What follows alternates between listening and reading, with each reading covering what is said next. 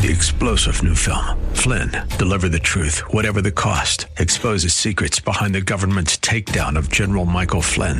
Flynn knew what the intel world had been up to. He ordered the first audit of the use of contractors. This set off alarm bells. He told the truth. He was the most dangerous person for Donald Trump to hire. They had to get rid of Flynn. Flynn, Deliver the Truth, Whatever the Cost. Available now. Watch it today. Go to salemnow.com. salemnow.com. AM 560, The Answer. Prepare to have your mind opened. The lies of the mainstream media are about to be exposed, and the hypocrisy of the left is about to be revealed. This is a revolution in how you think about politics, race, and culture. You've tuned into Black and Right with John Anthony on AM 560, The Answer. Well, welcome back to this week's edition of Black and Right on AM 560 The Answer. I'm your host, John Anthony, live in studio. I am joined by, as you guys know, I create nicknames. The Bishop of Truth. Cesar LaFleur is my guest co-host today. Bishop, welcome back. Hey, glad to be back. Hello, everybody. You ready for this week? I really am. Yeah, absolutely. You ready to provide some solutions to what we think ails not just Black America? Because if we can help provide solutions to Black America, we help supply solutions for the rest of America and the world, right? Absolutely. A rising tide lifts all boats. There it is. Yeah, we're going to offer some practical solutions and some, yeah. I mean, you can listen to them if you want to or not. Right? Absolutely. We're just going to provide them. But there are some people that I have a lot of confidence in that I would highly recommend that the people listening today really pay attention and consider what's being said. Yeah. And, you know, we got somebody else. I got another light-skinned brother in the building with me today. Where do you find them? I mean, is it like a union or something? Hey, you know. Is there a union of light-skinned brothers? You know, former ABC reporter. Yes. Charles Thomas, my man. Welcome to Black and Right. First timer. Yeah, first timer, and thank you for having me. I'm really thrilled to be here with you, my good friend John, who we met in Springfield. Right? Well, we met before Springfield, but we didn't really know each other. Right. But I saw your act down there. Yes. It was very good. Yes. And Bishop, Your Eminence. The Bishop of Truth. Good seeing you today. And let's roll. Let's roll. I'm ready to rock and roll. You know, before we jump into today's show, I got a call from some people here at the studio wanting me to take a call of an event that's going to be taking place next week about bikers who are backing the badge. So I want to welcome Joe Elger to the show. Joe, welcome to Black and Right. Hello, John Anthony. You got the most difficult job in the world, being a black conservative male. Oh, yeah. Well, you know, that's one of the things that's the Bishop of Truth and I have been talking about the last couple of weeks, just how tough it is to be black and conservative, especially here in Illinois. How about a female black conservative? Yeah. That's a rough one. Well, we have somebody like that who fits that bill coming on the show later. So, Joe, talk to us. What's going on? What's going on next week? Was that June 27th? A bunch of bikers out here? Well, not just bikers, although we're the ones that started it. Me and my good friend Doug Jackson, who he's a principal over at the Woodstock Harley-Davidson, super patriotic guy. When I got back from Florida, I'm a snowbird. As soon as I got back from Florida a week ago, I'm like, what the heck is going on up here? So I just called Doug, and I said, man, we got to do something. The guys that hold the thin blue line are the guys that stand. That's a thin blue line between that and anarchy. Yes, we got to do something. And he said, well, great. We can do a Back the Blue ride, and then we'll do a ride for Black Lives Matter. And I didn't say anything, and I thought he was kidding me, and I just yelled out. I won't say what I yelled out. But, well, not for radio. It may not be good for radio, so don't. Well, I thought, but I mean, let me just say, I mean, our men and women we're just doing such a great job for us, and and so we just felt we got to do something. So I mean, these guys hold the thin blue line against anarchy. As soon as I mentioned that to Doug, he was right on board, and he said, well, let's do it. So he's behind us 100%. So on next Saturday, if it had been my way, I'd have had it today, but he said, let's do it. So we got it going next Saturday, June 27th. We're meeting, start to get there about 9:00 o'clock. We're pulling out at 11. It's not just bikers. It's cars. It's any. One of the ladies I talked to said, make sure you say any legal vehicle, any licensable vehicle can come out. And we encourage the children, the families, and what we like to do is go to the police stations. We'll be going to the Crystal Lake Police Station. We'll be going to the McHenry Police Station. We'll be going to the Sheriff's Police and the Woodstock Police. But we encourage the police officers, even if they're off duty, come to the police station, bring your families, bring your children, bring your relatives, and see what this community is all about, and see how they back you and really want to back that thin blue line against anarchy. Wow, I really appreciate what you guys are doing because our police officers they seem like they're under assault. They're under a lot of pressure. There's a lot of condemnation, and seems like the society is losing confidence in them. So something like this can really go short to encourage them. About Atlanta, and what's going on down there. The police officers are calling off now because they feel marginalized. What do you think about that? What's going on there and across the country with our police? Well, I mean, obviously what's happened is they didn't have the show of support that we want. That's exactly what, you know what? I don't live in Atlanta. I don't know what's going on over there. I mean, the governor's a good guy. I suppose, I'm just going to guess they got some kind of a whack job mayor that's going to allow this stuff to go on. They got a good governor.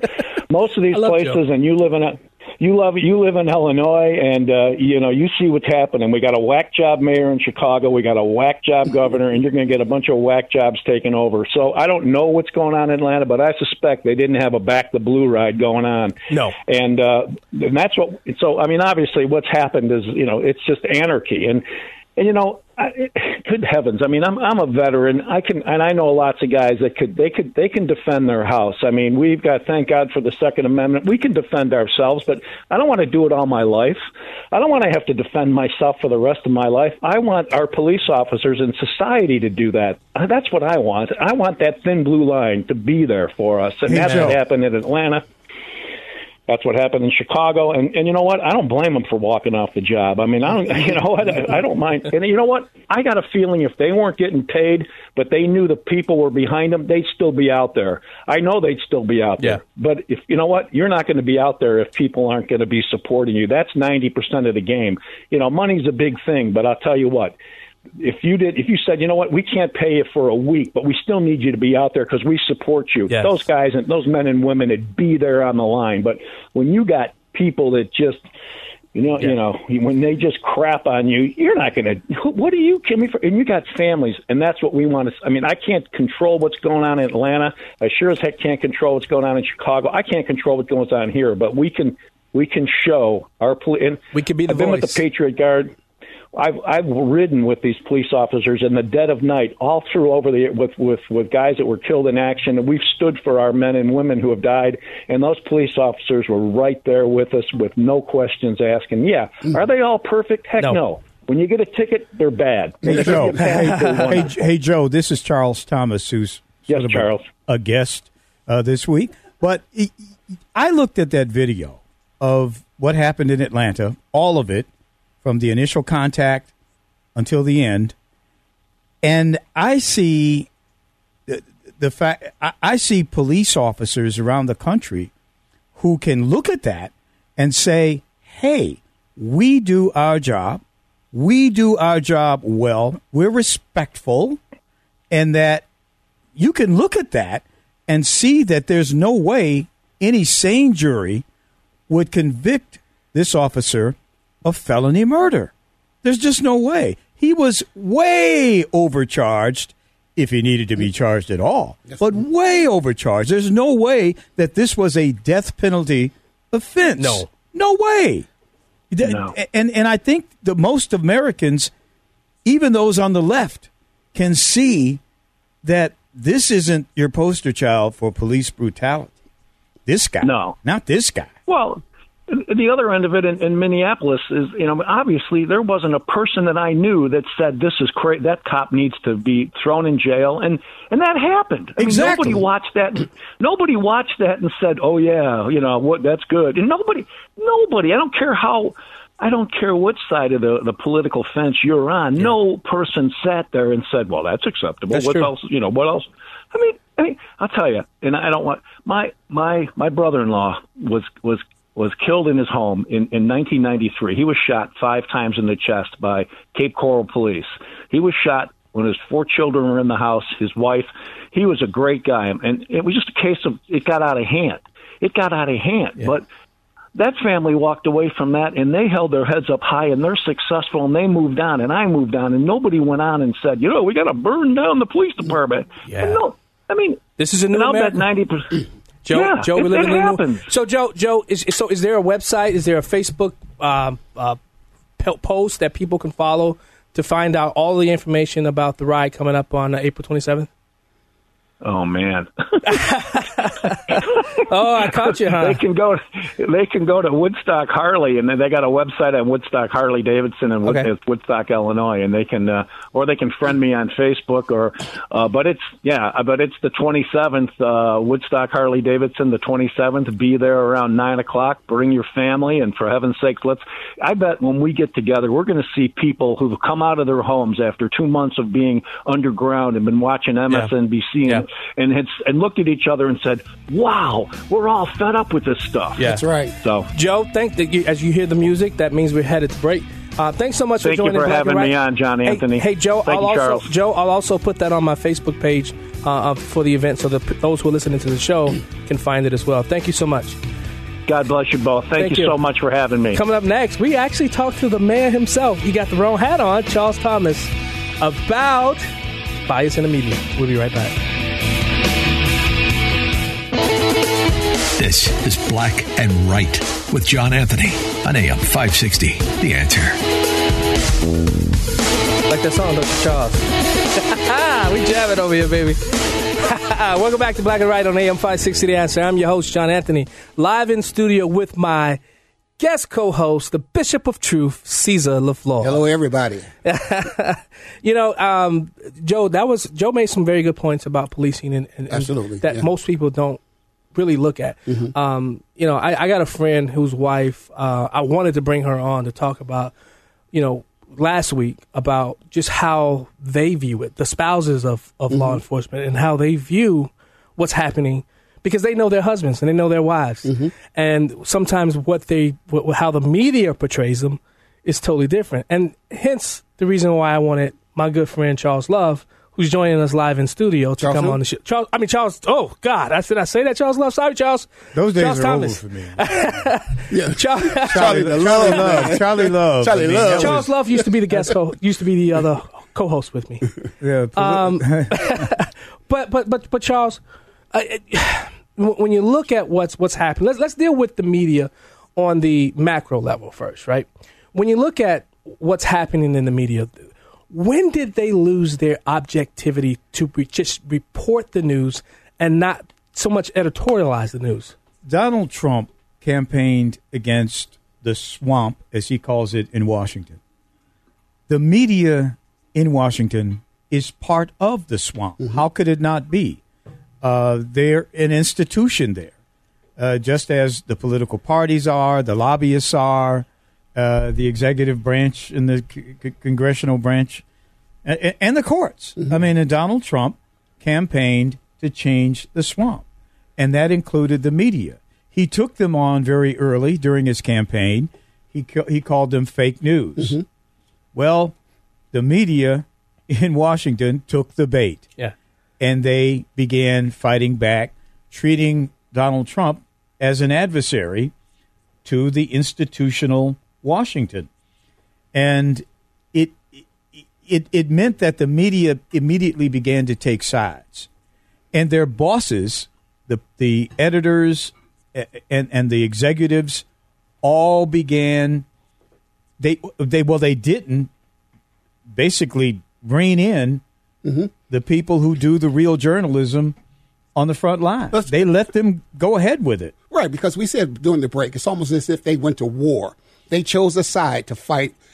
And my question then is this, then to who are they accountable? Besides the consumers, who are they accountable to, especially if the administrators of these cable outlets are okay with the media behaving that way? They should have been, they should be accountable to the American people. Yes. Mm-hmm. Bottom line. But when when you're in that swamp environment with all those lobbyists running around, And you've been there, Charles. yes, in absolutely, DC. and covered the president in the press room in the West Wing. They immediately began to take sides with the institutions because their bosses on high were allowing them to do it and were creating a narrative. Donald Trump is bad, and all of our reporting must fit the narrative. And as a former reporter, that's not very difficult to do.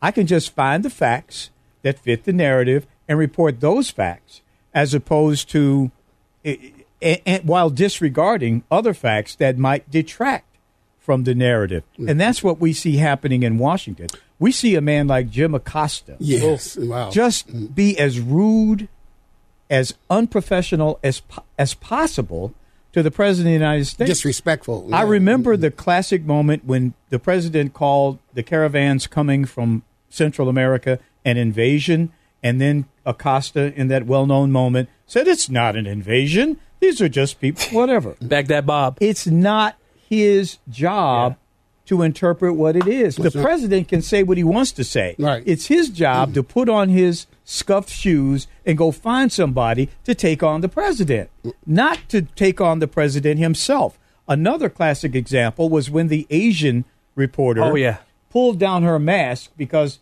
Donald Trump said something about China, and she says, are you saying that only because of me? She's taking down her mask as though Donald Trump is somehow doing something anti-Asian. She immediately disqualified herself from ever covering a story that had anything to do with China. Think about it. Wow. Because she's saying that my Chinese ethnicity has something to do with why you asked the question. Correct. Does it have anything to do with what you do during the course of your day? The fact that so that means you can't cover China, does it? The other boilerplate rule that she broke, she made herself the story. Yeah. Oh, my God. In journalism school, where I went to journalism school at the University of Missouri 45 years ago, which was the first journalism school in the world, they told us that, like the first day, you never make yourself the story. Wow. And that's what she did. But did CBS fire that woman or suspend her or discipline her? No. That's why I said there's no accountability. Seems to be attached it is to this. terrible. Right. And it seems like the media have become more of influencers than informers. And they've lost that whole instinct about investigation.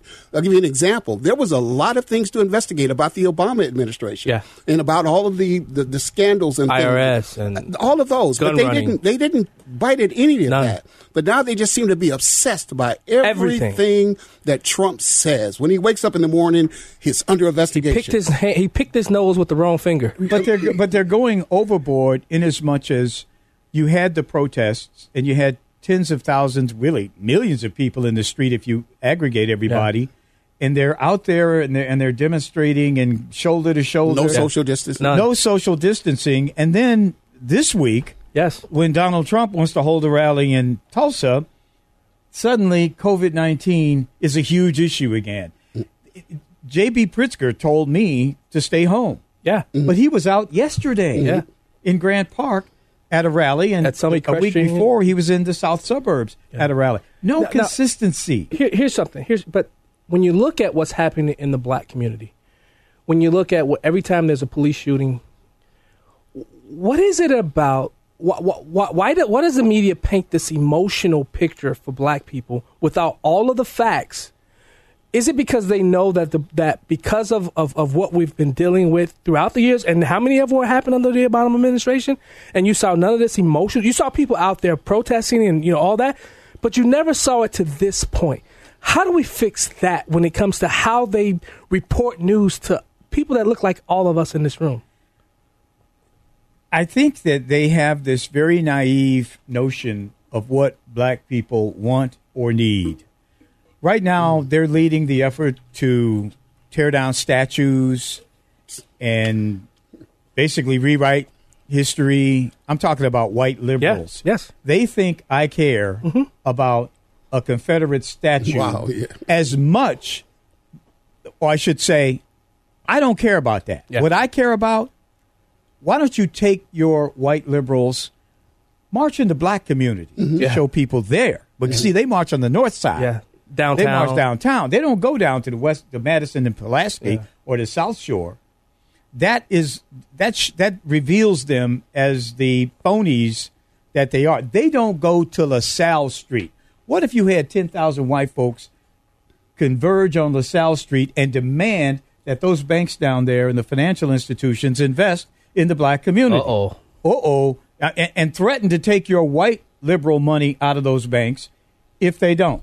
Ooh, now wouldn't that be effective? That would. What if you took 10,000 white folks and surrounded a construction site downtown and demanded that there be training and hiring for black construction workers at $50, $60 an hour? They're not going to do that. That's substance. But that would make a That's difference. symbolism. They want to do symbolism. Anything that's symbolism. We've been Symbolism talking over about that all week. substance. Absolutely. That's all they want, over substance. Right. And so that's why I look at these demonstrations with a skeptical eye. Absolutely. The other thing. Yeah, go ahead. You got 45 seconds. 45 seconds. I can do it in 45. Do you think that Joe Biden, his campaign, and the Democratic National Committee are watching what happened in Minnesota and not doing anything about it, not coming up with ways to use those incidents in order to further Joe Biden's campaign? I think that there's some political operatives behind all of this. Right. And that's why we're seeing it. I agree. Charles Thomas, it's a treasure having you in the studio with us today. He's going to stick around. Are you going to stay with us? Stick around I'm going to stick around. Well, then you all stick around because there's greater things to come. We're going to be talking to Star Parker coming up in the next segment. And we're going to be talking about solutions to the challenges that are facing our communities, especially in the inner cities, following the George Floyd debacle and the emergence of Black Lives Matter. You don't want to turn your channel. You don't want to miss this. Uh-oh. Stay with Black and Right on AM 560. The Answer.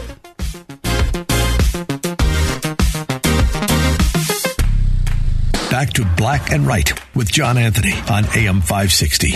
The Answer.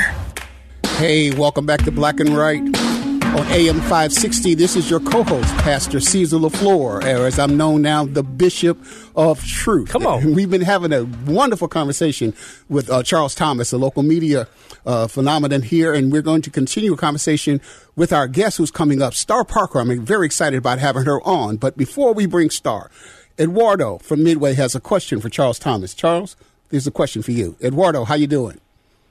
Yeah, good afternoon. Sorry, I had to pull over here because I'm driving. Okay. But, Charles, what do you think about these newscasts are now reading, like, messages off social media?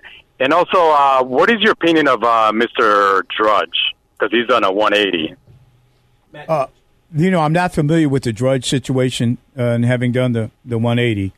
I'm a media consumer now, just like you. So I can't look at it all. Can't see it all.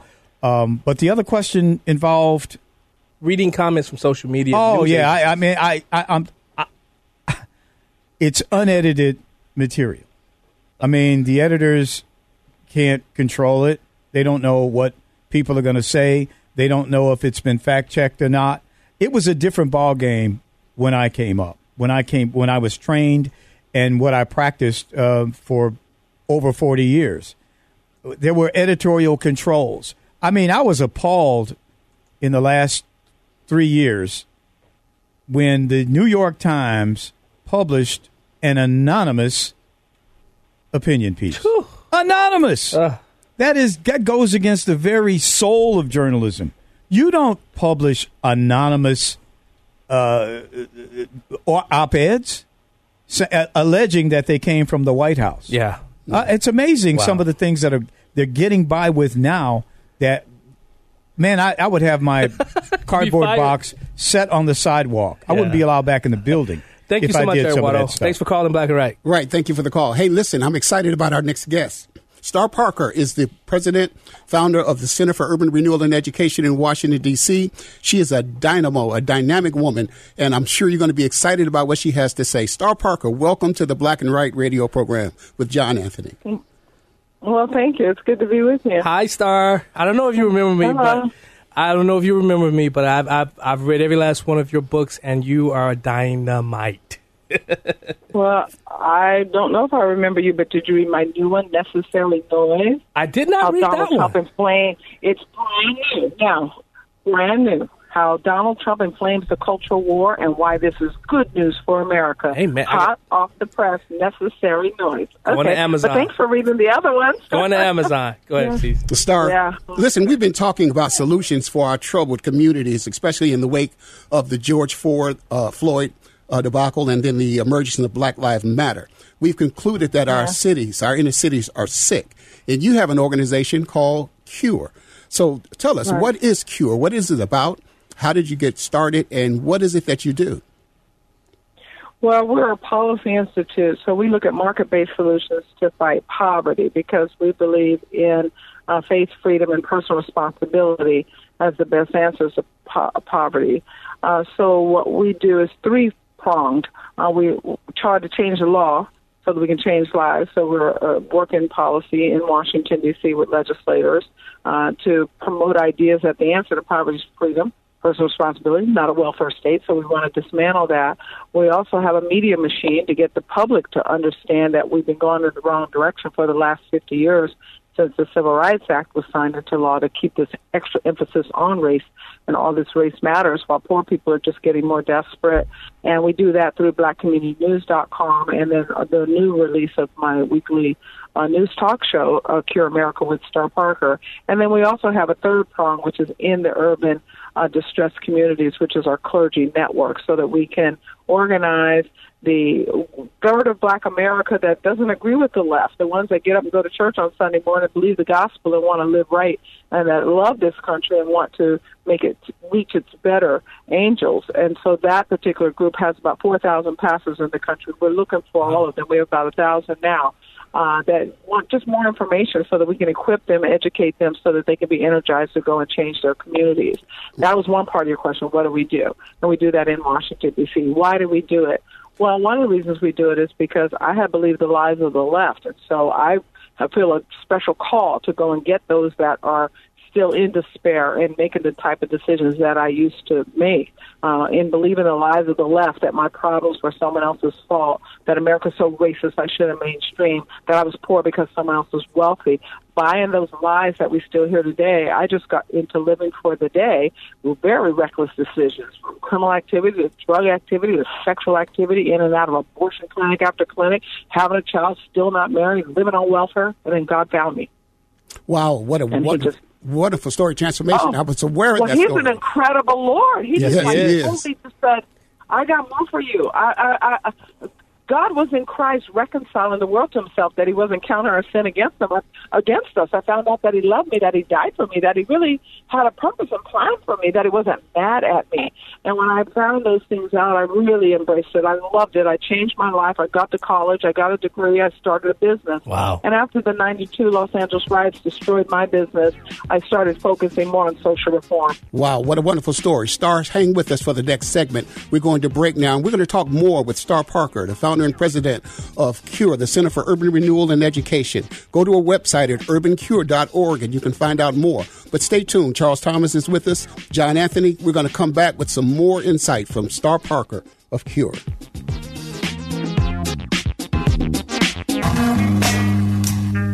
We now return to Black and Right on AM 560, The Answer. Here's John Anthony. When you look at the messaging that goes into these communities all the time, the poor are poor because the wealthy are wealthy. My problems are someone else's fault. America's so racist, I don't need to mainstream. So I believed all those lies and got caught up in very aggressive, reckless living. Well, that wasn't John Anthony. That was the voice of Star Parker, our guest, who's with us here on the Black and Right radio program on AM 560. Welcome back, Star. So glad to have you. Star, we've been talking about the failure of leadership that has led us to some of the troubles that we're facing now. Can you give us your view on how black leadership specifically has failed the black community? Well, one reason that I think the leadership has failed the black community is that they have led the black community down the path of a lie. But I'm not going to be dismissive that the people didn't vote for the leadership. The one thing about America that's so incredible is that we're a free people, so we elect our leaders. And as President Garfield said in the limited time that he was in office, as the most amazing abolitionist, he said, if you have recklessness and corruption in government, it's because you want it, because we have elections. And so people that think we need term limits, we already have them. They're called elections. We have them every 2 years and 4 years.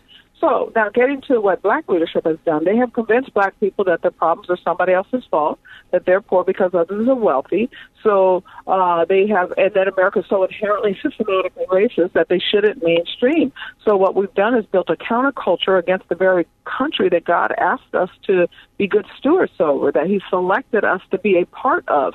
And for people that have challenge with that, then they have to go through the scripture and see that God chose Joseph and his people to be a part of what was going on there, even though Pharaoh was still in charge. I mean, God's people fared well under that hand, and we can go look at the journey of Joseph and to end up, at the hand of his own brothers, to end up in a dungeon. But look what God did. So black people in our country have been conditioned to just be mad.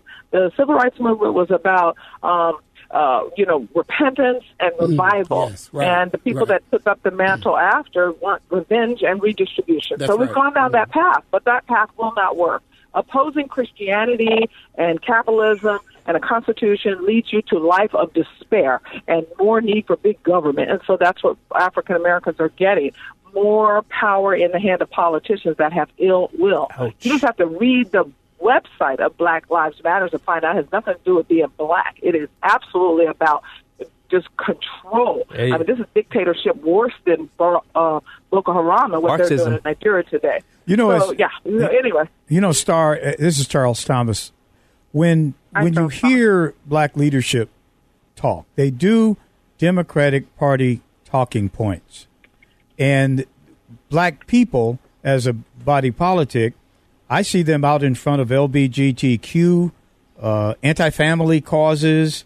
I hear black leadership advocating for immigrants, illegal immigrants, and I don't hear them advocating for black people. Uh-oh. We are not the preeminent purpose of our leadership, it seems.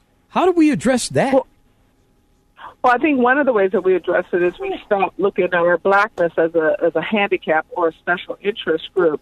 We're all uniquely made in the image of the Lord. And when you think about African Americans in this country, 1/3 poll with the right. 1/3 have told pollsters for the last 25 years that they're evangelical and conservative. So they're very quiet. They get up and go to church on Sunday morning. They still marry the love of their life. They have their children, and they try to live life right. And when you look at that particular group of African Americans, it's very, very hard for us as analysts to see the difference, the inequality that others are talking about. We can't even measure the differences when the husband's married to the mother of the children, whether black or white. We can't measure differences economically. We can't measure differences educationally. We can't measure crime differences because it's very rare. This is the group that works. This is the American society that is really frustrated right now because they're playing by all of the rules. It's that part of Black America that is destructive energy. This is physics 101. Energy can't be destroyed, but it can be either channeled into creative or destructive. And what we as African Americans have allowed is that destructive part to become our culture. And it means that church part has a very limited voice and it cannot overcome it. I mean, listen to some of the narrative going on right now. If you don't buy the lie of the Marxist left, when it comes to Black Lives Matter and Antifa, your life is at risk. That's true. And year after year of this has diminished the role of the church in the black community as the spokespersons or the leaders of this community. So when people talk about black leaders, I tell them, look, I'm a Californian, okay? I just don't see that. If you're just joining us, we're talking with Star Parker, founder of CURE, Center for Urban Renewal and Education, and she's bringing the fire. Go ahead, Cece. Star, one of the things you talked about was your clergy council. I'm proud to be one of your clergy council members. And every year you do this policy summit in Washington, D.C. that is absolutely phenomenal. After you did your Summit for Solutions here 2 years ago, we brought 7 pastors there and their lives are totally changed. Are you doing that again this year? And if so, how can people find out more about it? Well, it's very selective, so they're going to have to come through you. That's okay, because especially this year, post-COVID, Washington, D.C. is still not open. In fact, when the domestic terrorists came through and tried to destroy our nation's capital, one of the reasons that the president had to speak into it and remind people that our rule of law is rooted in truth, and truth is rooted in God. That's why he had to walk across Lafayette Park and go in front of the church, the historical church that they tried to destroy with fire, and put up a Bible. It's because we were not open. The domestic terrorists came through into a city that hasn't moved into phase one. I think our mayor wants to get on the short list of Joe Biden. But the answer is go through you, because, yes, our summit will be this year, but we're not sure how. Well, Star Parker, thank you so much for being on the show. And absolutely, every pastor that's under Black pastor especially, you need to contact me. You need to go to urbancure.org. You need to find out about becoming a part of this dynamic clergy council that's associated with such a dynamic organization as Cure. God bless you, Star. urbancure.org. We'll be back in a minute. Black and Right continues on AM 560. Once again, here's John Anthony. Charles Thomas, you're a distraction today. I'm just going to tell you. We're having some great radio during the breaks. Any a good distraction today, Caesar? really is. Doug, wouldn't you agree? Yeah. Welcome back to Black and Right on AM 560 Answer. Yeah, especially with the Sox hat. I'm your host, John Anthony, joined in studio by my good friend, the Bishop of Truth, Caesar LaFleur, and as you just recently heard, Charles Thomas, former reporter of ABC 7 News. You know, I want to follow up on something that Star inspired in my brain, is that we as black people have to start ordering our politics a la carte. Thank you, sir.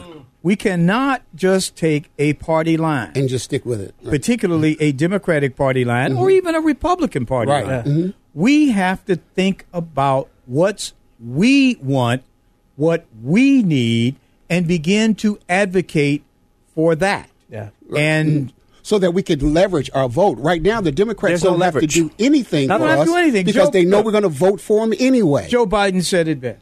Joe Biden put it down. He said, "You ain't black." Right. You ain't black if you're even considering voting for Donald Trump. I want Donald Trump to come to the table. I want him to come to the table and talk about what he can do. You know, in all the I'm a child of the 60s. I am a person who was on the draft list to go to Vietnam. That consumed me.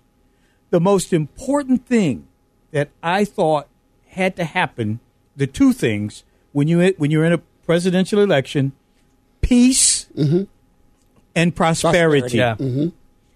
Those are the things that you look for. Prosperity as a black man. What will that look like? Is that candidate going to facilitate that? But Charles, but wasn't that the message of Trump in 2016? What the you got to lose? And when you look at but promises made, promises kept. What he actually said he wanted to do, he's at least trying to do, but he's continuously getting blocked because those in that Democrat leadership. And to me, look, Charles, I tell people, I've talked to the bishop, I'm not trying to bring anybody to the Republican Party. Not at all. I just want to wake people up. I'm not a Republican. Right. I'm not a Democrat either. The only way black people can move this system is by playing the middle. Playing in the middle, like play safety. And if they throw it right, I'm going right. If they throw it left, I'm gonna go left. And I don't mean that in a political sense. I'm just saying play the middle of the field. But I think if your defense is best. If we vote based on our principles and stick with those, we can influence our parties to come more in line with where it is that we want them to be. Right now, we just abdicate all of our principles and standards to remain faithful to a party. Right. When we really should be saying, hey, if you want my vote, here's some things that's important to me. Stay a Democrat, but make them change. Make them change. That's the way it should be, and that's the way the system was designed. Unfortunately, many of our leadership that came out of the 1960s, and some came out of the clergy, went Democrat. They just went Democrat, went hard. Like Jesse. Yeah. When Jesse 1984. Ran in 84 and 88. Mm-hmm. It was over. That's right. It was over because now he's a political animal as opposed to a civil rights leader. Charles, very quickly, I was in the pro-life movement for the last 30 years. I remember when Jesse Jackson used to coin the term black genocide. They were very suspicious of organizations that set up abortion in our communities. In 84, when he ran as a Democrat, he had to give all of that up because he had to change to fit the party instead of bringing the party along to where he needed to be. Yeah. Bishop, preach. So Representative Wallace, Letitia Wallace said, preach. She was. I told her I would give her time to come on, but I think she's cowering and don't want to come on. Yep, I called you out, Representative Wallace. Hey, that's hour one. What? Books. That was it? That was it. We're done.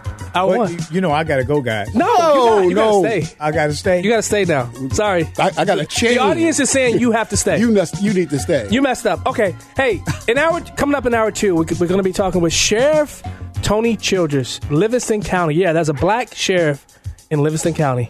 We'll be right back.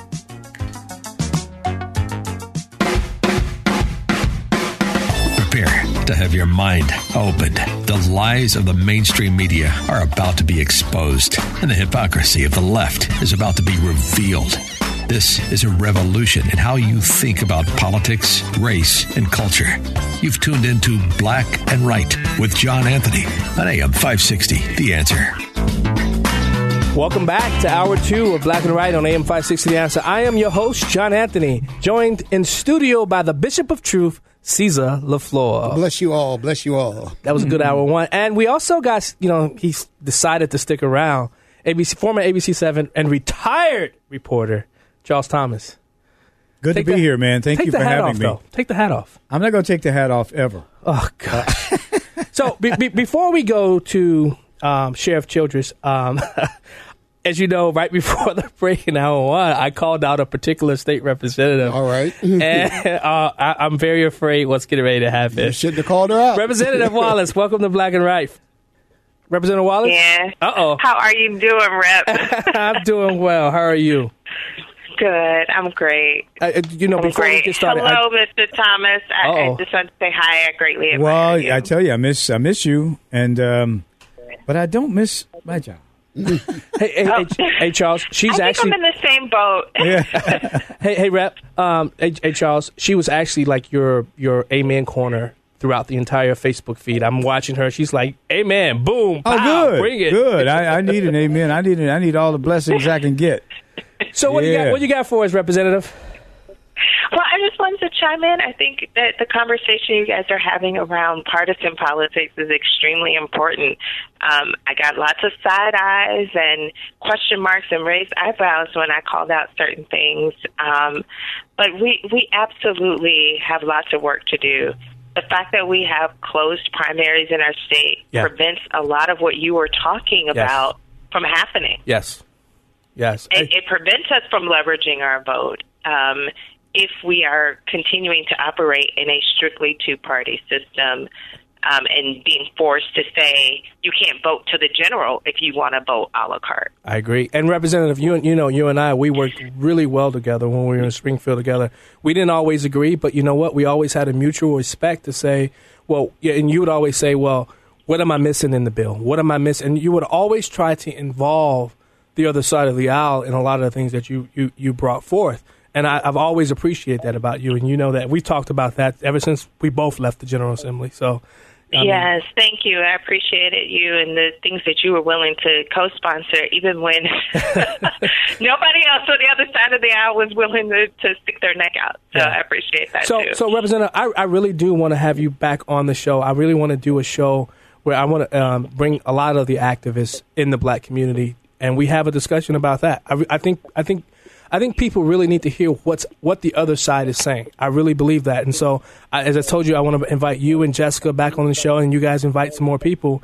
And we just have a real discussion about what's happening, not just in the black community, but how what's happening in the black community is affecting the rest of Illinois and America. I would love to have that conversation. And I think I hear my cousin is up today. Yeah. The bishop brought in Dr. Edgar Wallace. The other Dr. Wallace. The other Dr. Wallace. So thanks so much for calling us. Tell him hi. Thank you. And I'm going to call you out again, though. That's all right. That's all right. All right. Thanks so much for talk calling. soon. All right. Bye-bye. Okay. Hey, John, Bye. man, you mentioned the other side. Man, nobody does the other side anymore. And I mean that on cable news in particular. Right, it's one side. And sometimes even in your newspapers, they're not doing the other side.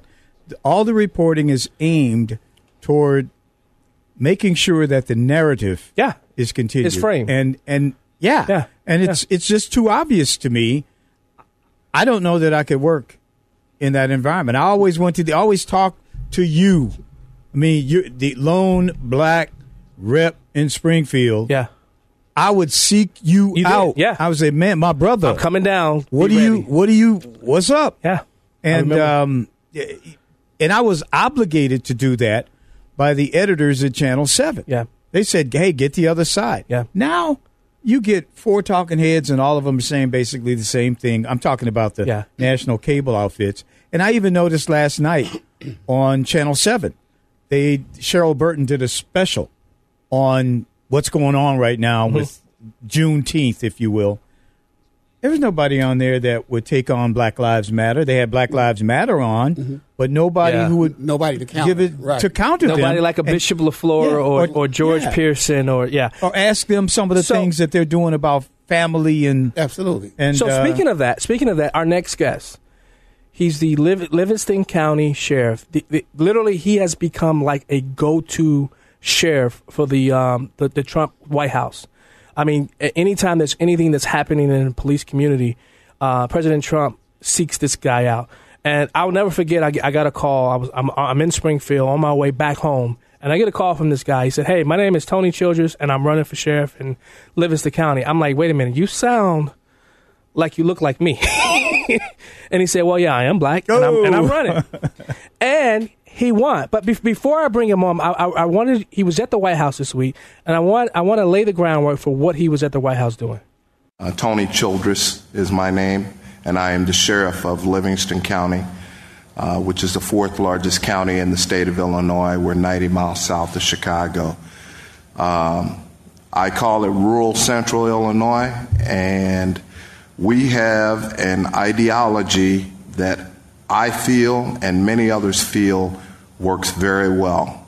And that ideology is being a friend of the community, supporting the community with programs like shopping with the sheriff, like Halloween with the children, always being there as a listening ear for the community and working with the community. And Mr. President, we are happy to sit down with you and to try and do everything we can to make this nation better by keeping the community safe and by working with you and the nation in making a better place. There you have it. Sheriff Tony Childress from Livingston County. Sheriff, what's going on, my friend? Good afternoon, John. How are you? I'm doing well. Welcome to Black and Right. First time. Thank you. Yeah. Thank you for having me. So what was that? What was that experience like? I mean, because I really believe, though, I think the Trump administration really respects who you are, and you and I have had so many talks, even at our good place, Turtles and Morris. Yes. And I understand why, because you're somebody who you're all about solutions. Tell me, what was it like being at the White House? And I know President Trump called you in and to talk about the solutions to policing in America. What was that like? John, it was a very honorable experience. I went there not really knowing what I was going to say or how it was going to go, but things just fell in order, and they just fell right into place when I went out there. And I got to tell you, the president, a lot of people think that he has lofty ideals and he keeps his nose in the air, and maybe he does. But I will tell you this. I found the man to be very, very down to earth. And I was honored to be associated with him because he does what he says, and he says what he does. Yes. And in this day and age, you just can't find people that are in politics, generally as a rule, other than you and I, that does that. Yes, it's true. You know, so I was very, very honored to be there, and that's my fifth time going. Of course, I went twice in the last 2 weeks, and it kind of blew me away that I was out there 2 weeks ago, and the weekend hadn't even gotten by. It was Sunday morning about 11:10 a.m. when I got a call. And I looked up, it was from the Internal Intergovernmental Affairs director at the White House. Uh-huh. And I said, wow, what's this guy calling me Sunday morning for? And he said, Sheriff. He says, Sheriff, he says, they had your name on the paper before they even called me.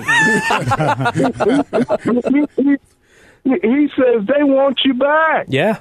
Yeah. And I says, well, what's this about, Nick? He says, the sheriff's the president is going to sign a executive order. Yes. Regarding the police reform that he's doing, and he wants you to stand with him when he does that. And I says, if that's the case, I'll be there. Hey, Sheriff, hold the line. We're going to discuss more about the police reform and Tim Scott's bill when we come back from break. You and I, when I talked with you, I told you that one of the things I really wanted to get over was the solutions, and I do believe after reading Tim Scott's bill, that could be part of the solution. We'll be right back. It's the show the mainstream media doesn't want you to know about. It's Black and Right with John Anthony on AM 560, The Answer. Welcome back to Black and Right on AM 560, The Answer. I'm your host, John Anthony, joined in studio by my good friend, the Bishop of Truth, Caesar LaFleur. Caesar? Man, you should hear the stuff we're talking about between the segments, the breaks. Well, Charles Thomas is amazing. Yeah, he's a treasure. Yes. I got the sheriff of Livingston County. Uh-huh. Man, there ain't that many black folks in Livingston County outside the penitentiary, right? Sheriff Childress, you can answer that question for us. Some white folks had to vote for you somewhere, sometime. Yeah, Sheriff Childress. That's true. That's true, Bishop. I'd say that Livingston County has grown a little bit in the 40 years that I've been here, and we probably got 15 to 20% blacks now. We're seeing more and more. Yeah. In town. Sometimes you be careful what you ask for, but, because you just might get it. But it's okay. It's okay. Yeah. But we cannot forget the progress we have made, where we have come from whether it's Juneteenth, whether it's 1619, whether it's Juneteenth, whether it's a few years ago, or whether it's a black man sitting in the seat of sheriff in Livingston County. That's what I'm talking about. That's an amazing feat. That's an amazing feat. But it's also a testament to what we've been able to accomplish. But isn't it also a testament to the people of Livingston County as well, that they look beyond? Growing. I mean, and see, that's the conversation that also needs to be further. Sheriff Childress is a good man, and I've gotten to know him over the years. And I mean, just an honest. If you don't want to know the truth, you don't want to have it straight, don't talk to Sheriff Childress because he's going to give it to you straight. Am I right, Sheriff? That's absolutely correct, John. And I will tell you that I am honored and I am thankful for the position of trust that I hold. But yes, please, all hats off and give thanks first to the Lord.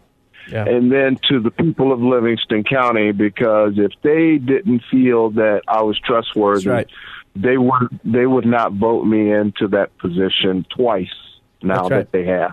So Sheriff, I wanted the other day when Senator Tim Scott introduced his Justice and Policing Act. I read through it, and there's a couple of things that I highlight. And I just want to get your opinion on. We'll go through it really quickly and just give me 30 seconds of your opinion on it.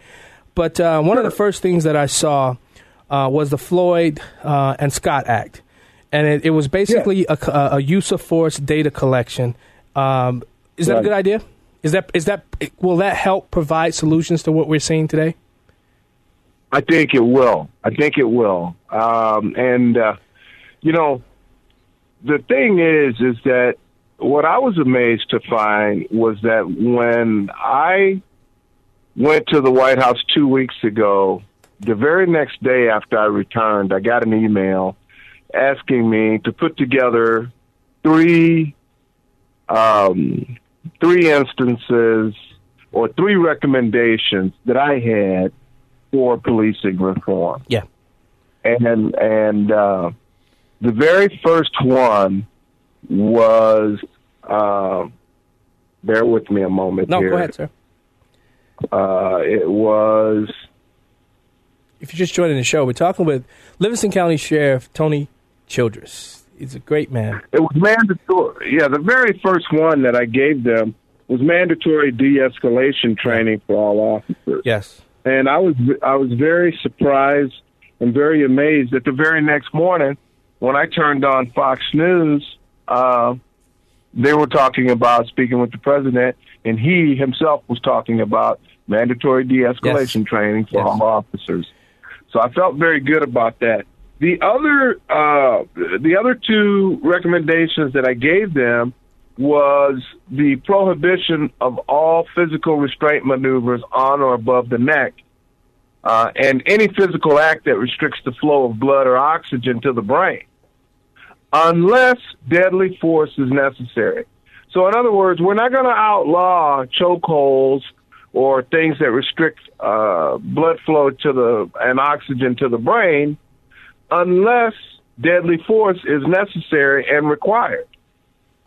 And then the third one was requiring all officers to render medical aid to all people.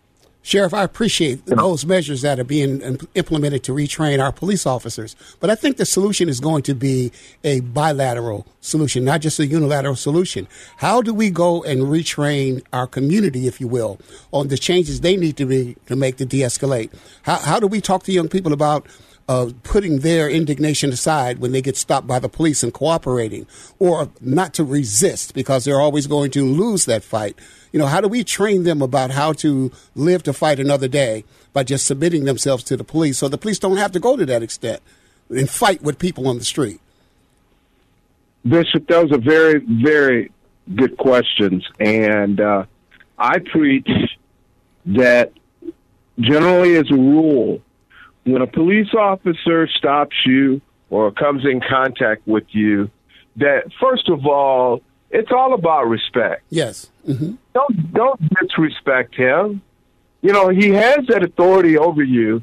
So why even begin the interaction with disrespect, as many do? Right. Give the man the respect that he deserves, and generally, as a rule, he's going to give that respect back to you. It seems like when the video cameras go on, the respect turns off. Yeah. Because they're trying to be celebrity victims. You know, that personal responsibility is huge. That's huge, man. Yeah. You know, Sheriff, I think we kind of buried the lead here. I mean, you're a law enforcement official, one of the top law enforcement officials in Illinois. What's your take on Minneapolis, and what's your take on Atlanta? Look at that professional. Well, first of all, my take is that people died, which is very tragic. Yes. It's very tragic and it's very sad. And they died at the hand of law enforcement officers, whether it was justified or not justified. And I will tell you that the consensus in the law enforcement community is that George Floyd died an unjustified death. Yep. That was absolutely, totally uncalled for. I don't know where in the world we come up with keeping your knee on a guy's neck for almost 9 minutes. I've never been trained in it. So what about Rayshard Brooks? What about Rayshard Brooks? We all know. we all know that when you're in a fight, you can be in a Katie bar the door fight. 3 minutes is a lifetime. I can't imagine 3 times 3 minutes. Yeah. Almost 9 minutes of keeping your knee on somebody's neck who's handcuffed.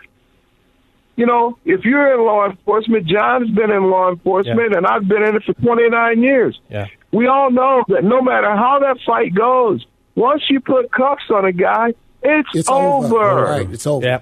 So true. It's over. Why not get him up off the ground and let him have a seat in the car, especially when he's saying, I can't breathe? Yeah.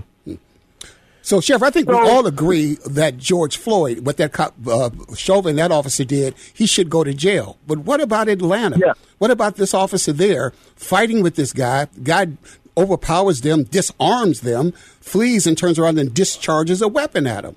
You know, so. Well, I'm going to tell you that, in my opinion, that subject brought his own demise, because you don't assault the police. And then take away their weapon, and then start running away, and then turn and point something to them that, for all we know, the officer didn't know if it was a taser or a gun.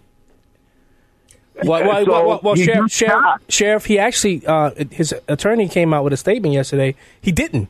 All he saw was the flash coming at him. So, I mean, that's how we're trained. Absolutely. Truthfully, he could have shot him the moment he saw him with the taser in his hand. The moment that he rose up, that would have been the legit shoot. But Sheriff Childress, I got to have you back on. You got to come into the studio with me. Please. This is my guy. Okay. And you know what? Let's talk it over at Turtles down in Moores some Monday soon. Because, Turtles has steak. Was it steak on Mondays? They have like this deal down there. For $9.99. That steak you ever wanted to eat in your life. I like steak. You can all join us. Charles, you like steat, right? Sheriff, I love steak. Sheriff, thank you so much for joining us. Thank you, my friend. Hey, you be safe out there, and you're in my prayers, and the men and women of Livingston County are also in our prayers. Okay, you take care, buddy.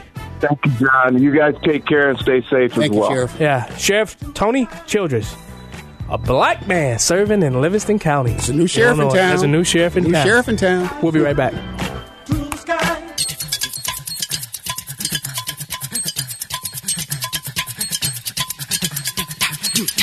And now, more Black and Right with John Anthony on AM 560, The Answer.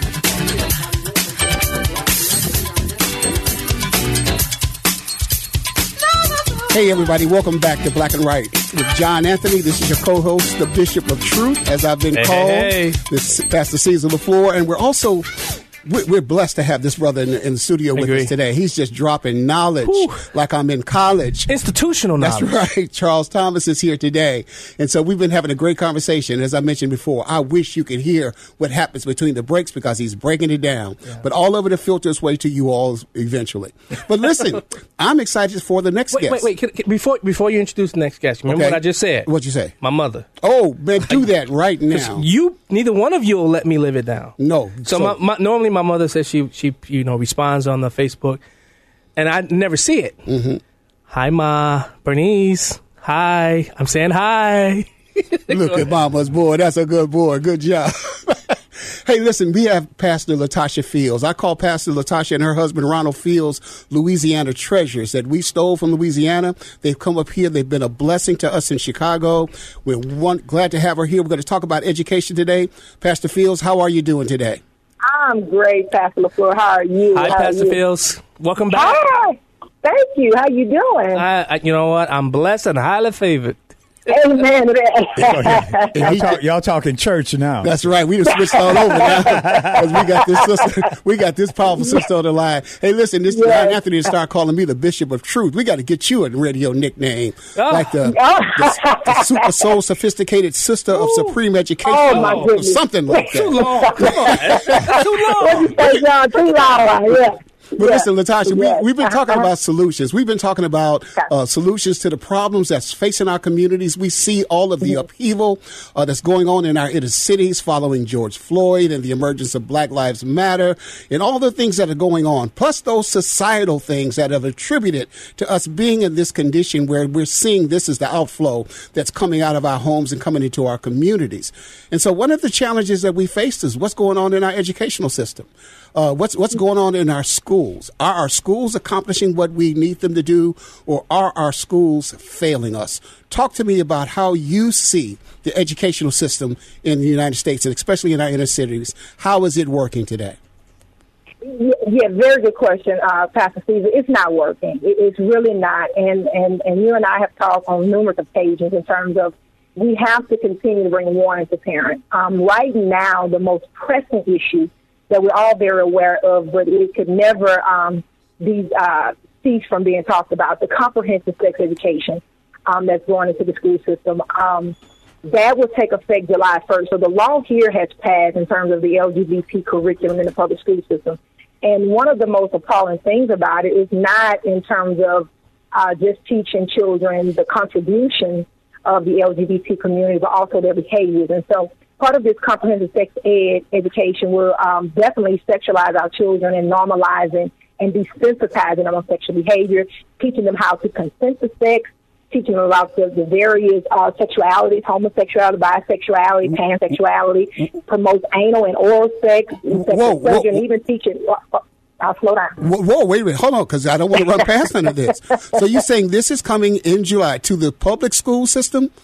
Yeah, the public school system. A comprehensive sexual education that promotes LGBT, sodomy, homosexuality, and teaches our children how to consent and how to engage? Yeah, but I think they already do that. Yeah, Illinois is already doing that. Illinois did it last year. They had, my grandchildren had to go through LGBTQ studies. So what is this coming July 1st? What now it's just mandated. The law goes into effect. Yeah, the law goes into effect July 1st, so it's mandated.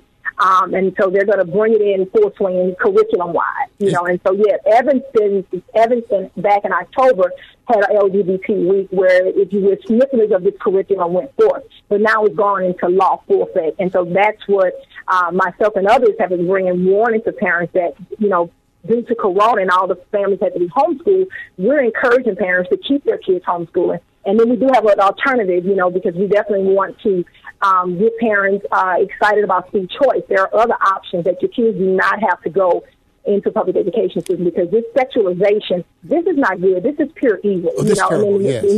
When you want to teach kids as young as 4 years old how to masturbate, that's different from sex ed. That's different from biology and the anatomy of the body. This is sexualizing. A lot of people get, you know, comprehensive sex education at a national. Wait. Hold on. Wait. You ought to see their faces. Wait, time out. They're teaching kids as young as 4. Do you have a source for that or anything like that? Because I definitely want to read that. Because, I mean, that's, in my opinion, that's beyond the line. Well, you know, John, my kids, my grandkids, I should say, attend the Evanston public schools. That's not the school's job. That's my job to teach my kids that. But it's being done. And I had my grandson tell me about LGBTQ studies. But teaching them how to masturbate at 4? I don't know that it's that. I want to see that source. That literal. I mean, I think what it is. It's coming from the UN. It's the United Nations Education International Sexual Education Center. So that's where they're deriving it from. And I'll send you guys the link. Pastor Field, hold on. We're going to get into this more on the other side of the break. You listen to Pastor Latasha Fields. We're talking about education here on the Black and White Radio program with John Anthony. Stick with us on the other side of the break, because we've got to dig down into this deeper. We've got to find out what are our kids trapped in, meaning these school systems. What options do the parents have? And Latasha Fields will give us some recommendations about what you can do. Stay tuned.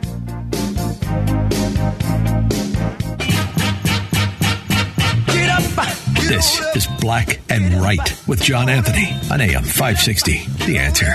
Welcome back to Black and Right with John Anthony. This is Cesar LaFleur, and we're talking with Pastor Latasha Fields, who you threw a hand grenade in this studio before you left, and you just blew it up. But listen very quickly, because we want to move on to some solutions.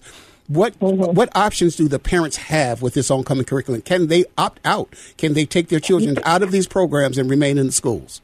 No. See, it's mandated. See, that's where the law comes into effect. Governor Pritzker passed the law back in August of 2019. So it's Illinois law. And so when you read the curriculum, the Illinois curriculum, they have amended the whole school code. So when you go through the law, it's 50-some pages. But when you go through it, a lot of things are amended. Like back in the early 90s, Illinois believed in abstinence. The school administration was abstinence. They believed in all those things. But now when you read the law, all those things have a black line. So it is all taken out. And what's included is now this comprehensive sex education standard. And so before we went to break, you guys were asking me this information from. Right. And so again, this is not an exaggeration of me. I'm reading the paperwork sitting in front of you right now. That's right. And so you can go to I'll send it, but it's ICAH.org, the Illinois Caucus for Adolescent Health. And so that's the website you can find these things. And also you can go to stopcomprehensivesexed.org too. And then the actual analysts is on their website. They give you these 15 tools that they're going to be using to sexualize these kids. And then when it's a break, we come out the masturbation, but that's under the element of sexualizing children, which encourages sexual pleasures, attractions, fantasies, or desire. So that's a part of it. Masturbating remains common. Pastor Fields, kissing and hugging, Pastor Fields, that's mind-blowing. That's mind-blowing. So our school system is on fire. So now what do we do? What is the recommendation? What can parents do? Our responsibility is to make sure our children get wisdom, knowledge, and understanding, and that's not happening in the school system. So what do you recommend they do? Well, number one, a lot of them were homeschooled. The parents that can need to keep their children home. They need to remain homeschooling them.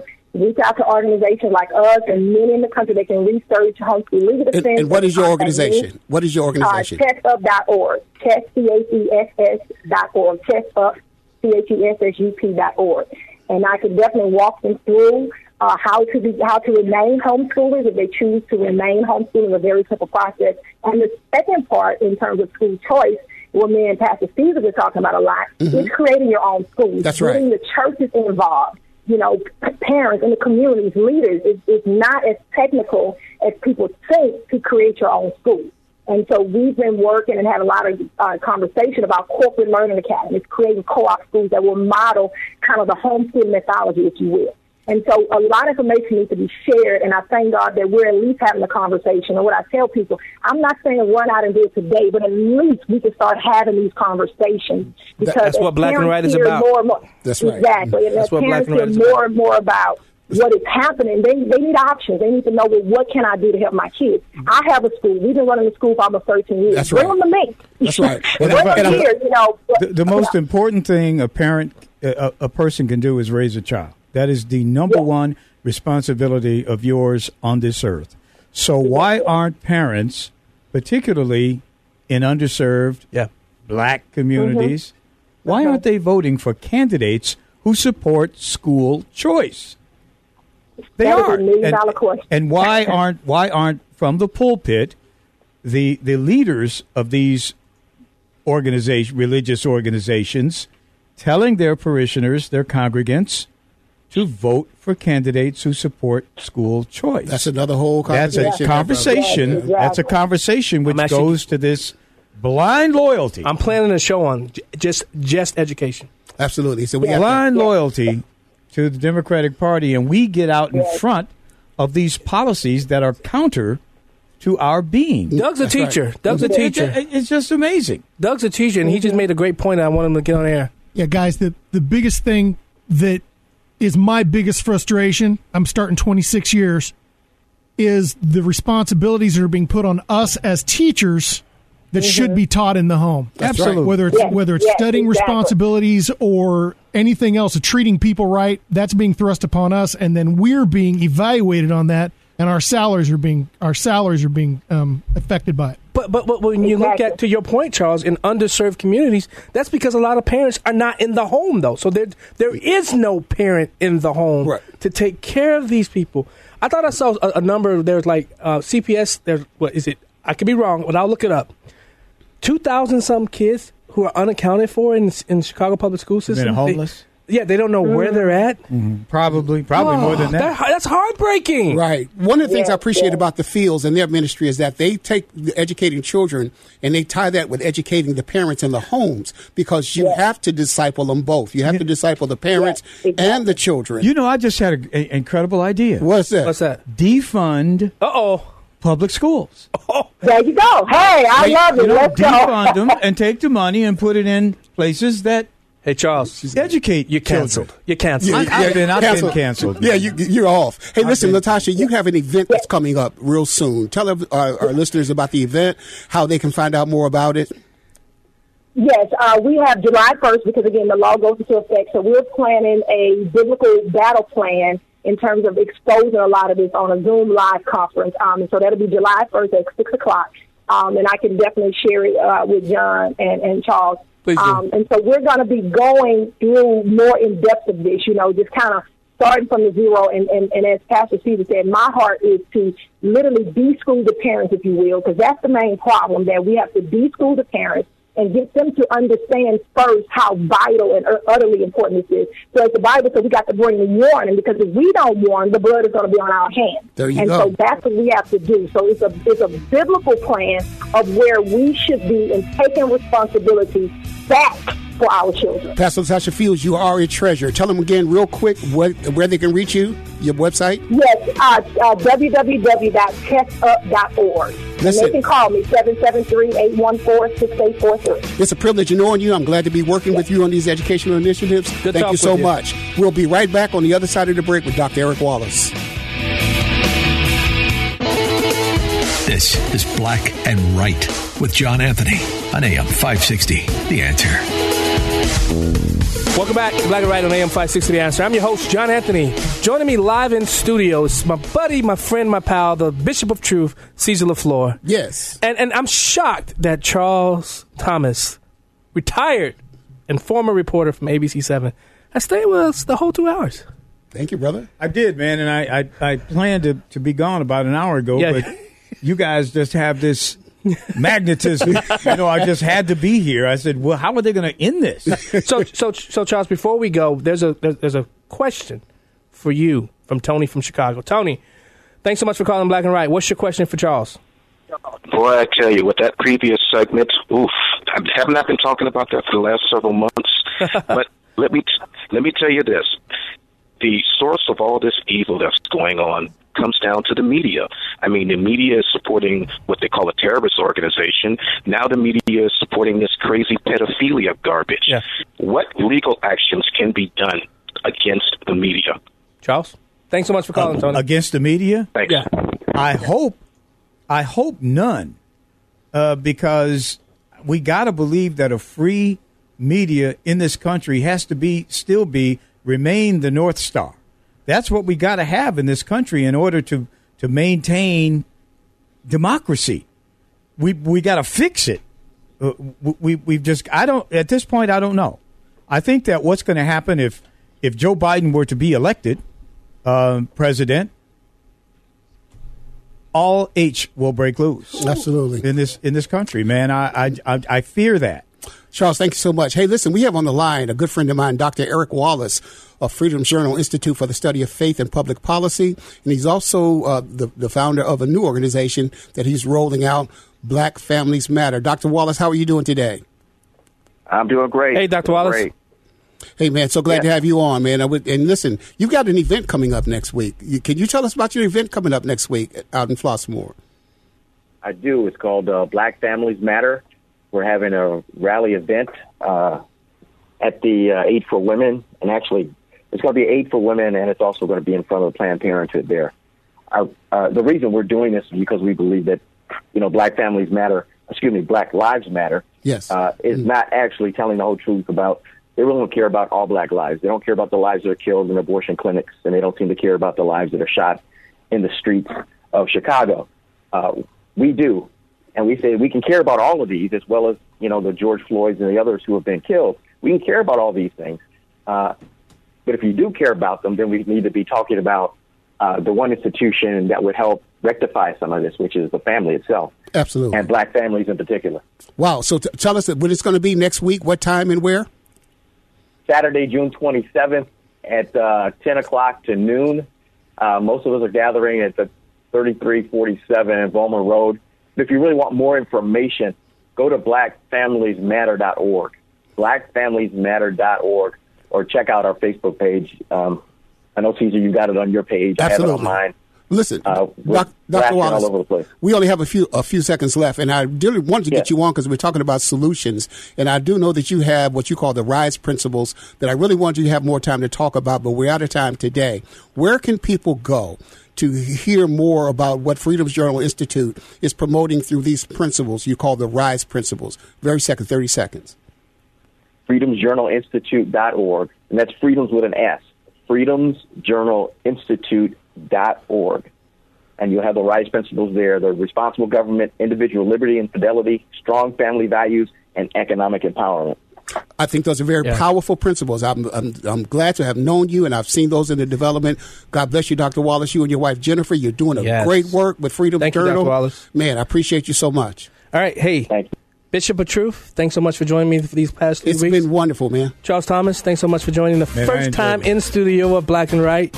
I want to thank all of our guests. Star Parker, she was amazing. Yes. Tasha Fields. Yes. Sheriff Tony Childress. Hey, guys, remember, it's really okay to have a difference of opinion. Nothing wrong with that. We can all have a difference of opinion. I wish we were able to talk about that, what we were talking about in the break, as far as being black and others not respecting your opinion. That's right. Hey, but guess what? See you next week. Yes.